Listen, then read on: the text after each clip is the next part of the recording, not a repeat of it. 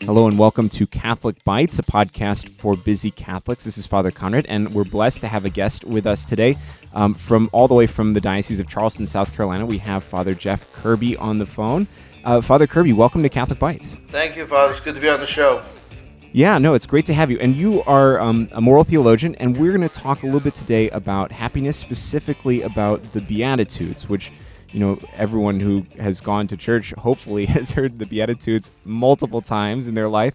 But, you know, each one starts, blessed are the poor in spirit, blessed are the meek, etc. How do we see happiness coming through the Beatitudes? Yeah, I'm so glad you asked that question, because I think, you know, oftentimes when we say in our catechesis and our teaching that we were created for happiness, you know, most people kind of, you know, give that kind of pale look, you know, because oftentimes, you know, the average person might look and say, wait a minute, how could you possibly say that we were created for happiness when there's, you know, suffering and illness and disappointment and broken hearts? Like, how can you possibly say that we were created for happiness when it appears as if there's just so much misery and sorrow in the world?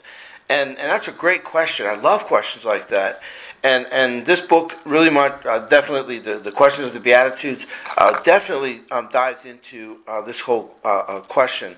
Because I would argue, and the Beatitudes show us, that what we've done is taken God's promise and we redefined some words. For example, happiness. So if we were to ask the average person, what is happiness? I guess if they were to equate their answers, most of them would say perhaps pleasure. Yeah. Good feelings, really powerful feelings, or yes, like euphoria and so on. Exactly, and that is not how the Scriptures or the Beatitudes define happiness. In fact, we know that happiness in a fallen world, our world, of course, we know is fallen. That happiness cannot be achieved or lived without suffering. And so I think the first task that the Beatitudes can accomplish within each of our hearts is it helps us to re-understand what happiness truly is, like how the Scriptures explain happiness. And we know happiness is ultimately knowing that we are good and we are loved, that we can be instruments of goodness, and receive that goodness from the instrumentality, from the outreach of others. So very much I think that the Beatitudes can reorient us in a very important part of our life. Yeah, and it seems like that we need that inoculation from the world's view of happiness. You know, that happiness seems to be kind of cheap and shallow in a certain sense. You know, it's there for a little bit, but when something bad happens, it just flies away, and we begin to think of ourselves as totally just, left alone. Yeah, very selfish. I mean, the really tragic part is if you were to take the contemporary definition of happiness, it could almost be an exact definition of narcissism. Oh, yeah. It means I get my way. Happiness means you have to make me happy. And this is a very small world that's very self-centered, and certainly not one that's going to bring true happiness. Well, so then how do the Beatitudes, as Christ teaches them in the Sermon on the Mount, how do they show us this different picture of happiness? Yeah, so walking us through 8 very real steps, they walk us and begin to slowly unmask each of the false definitions of happiness. So, for example, the first Beatitude, the poor in spirit, the first thing we have to do if we really want to pursue the life of happiness is to acknowledge that we cannot give happiness to ourselves, nor can anyone else, any other human being, give us happiness. And so that can be very startling to most contemporary people. The realization that we have to approach this question of happiness and the reality of God with empty hands. I am poor in spirit. I do not have a wealth. I do not have what I need. I am not good enough in order to achieve and to receive this thing that I'm desiring. And so there's total and radical, to the core, existential, from the heart declaration that I have nothing. I am stricken with poverty of soul. I mean, that's a profound moment of conversion that begins the path to happiness, because now with that realization, we're looking to the one, God alone, who can give us happiness, right? So already the Beatitudes are directing us, correcting us, guiding us, just by that very first beatitude. And then the second beatitude is the acknowledgement of our sinfulness. That blessed are they who are sorrowful. And here we know that the Lord is speaking not simply of those who grieve the loss of a loved one, but more broadly, because the Beatitudes are a summary of the Old Testament, the wisdom of the Old Testament. We can go back to the Old Testament and see the exact context in which the Lord is teaching. And we know from that context that the sorrowful are those who are grieving over sin. So first step is we acknowledge, Lord, I need you. I can't do this by myself. And then the second is, Lord, I am unworthy. Lord, I have sinned. I have chosen passing things over eternal things. I have chosen ugly things over beauty. And then, of course, that leads us then to the recognition of where we are, our place, this meekness.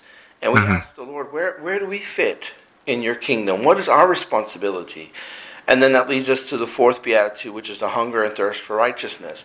And I want to point out that those first four beatitudes very much have their focus on getting our heart right.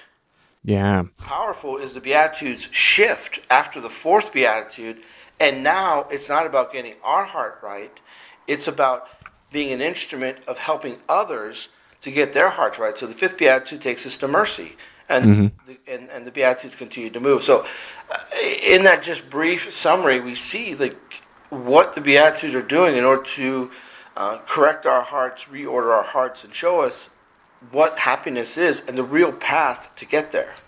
So I think it's an interesting focus on happiness, because you might talk to Catholics of a certain generation or people who were formed earlier, and the understanding is even though the Baltimore Catechism said, my purpose was to be happy, it was to be happy with God in the next life. This life was kind of a drudgery. And happiness wasn't it was more obedience, which was the main kind of point, as opposed to blessedness or happiness. It's interesting that focusing more on the Beatitudes leads us towards a much more joyful picture of the Christian life, as opposed to just kind of getting through these commandments until I get to heaven and then I'll be happy. Amen. In fact, I love St. Paul when he's writing. Paul says that he'd rather be in heaven, but the Lord has him here. And his task is to do the work of God here. And of course, the Lord promised us the abundant life. And he wasn't simply speaking about eternity, but also a participation in some form of that happiness, that beatitude here on earth. The spiritual writers tell us that when we live the way of the Beatitudes, we participate already on earth. It's kind of like appetizers of the full banquet that awaits for us in heaven. So very much that we can have this joy and feel these blessings that God desires to give to us, even here on earth. Even in the midst of misery and suffering, happiness is still possible for the person who is cooperating with God's grace and following the Beatitudes. One of our spiritual writers, Teresa of Avila, she said, the king can be sitting peacefully in his throne room while his military is engaged in battle at the borders. And I think that's so important that we realize that suffering and hardship is going to come. We're not talking about health and wealth and easy street here. We're talking about all the hardship of life and the fallen world are still going to happen. But what are we going to let them do to us, and where are our expectations? The realization that happiness comes from above and from God alone definitely directs where even the hardships, rather than leading us to bitterness and self-pity and resentment, can actually become themselves even means that greater happiness. Yeah, and happiness, like that true happiness, knowing that we're God's, knowing that His love for us is eternal, knowing that we belong to Him, that true happiness deepens our soul in a certain sense, so that passing sorrows and passing trials and everyday tempests, they don't disturb us. I always like the example of someone told me once that deep prayer and focusing on the Lord makes our hearts, which were kind of like a ship being tossed around by the waves, it makes our hearts into a submarine that can kind of withstand any storm, because it kind of goes deeper and beneath it. And it seems like the Beatitudes are focusing on that kind of real tangible happiness that endures, a joy that endures even in the midst of any sorrow. Yes, and I think that message has to, especially within the Christian community, and then even this can apply to people of goodwill to some extent, that message has to be given, because we see in our world today a massive opioid epidemic. We see suicide rates through the roof, divorce rates at unprecedented levels. And all this, I would argue, is because we have misdefined what happiness is, and because people are pursuing the wrong path. And then when they don't get it, people get married and they tell their spouse, "You're supposed to make me happy." No one can make anyone else happy in this life. No human being. And then within a couple of years, the marriage implodes because, that expectation is not being fulfilled, and the person feels somehow cheated, right? Or the people who are just so overwhelmed by the constant misery and the sorrow of life, or by false promises, which were redefined promises, and then find themselves addicted to prescription drugs or to illegal drugs and so on.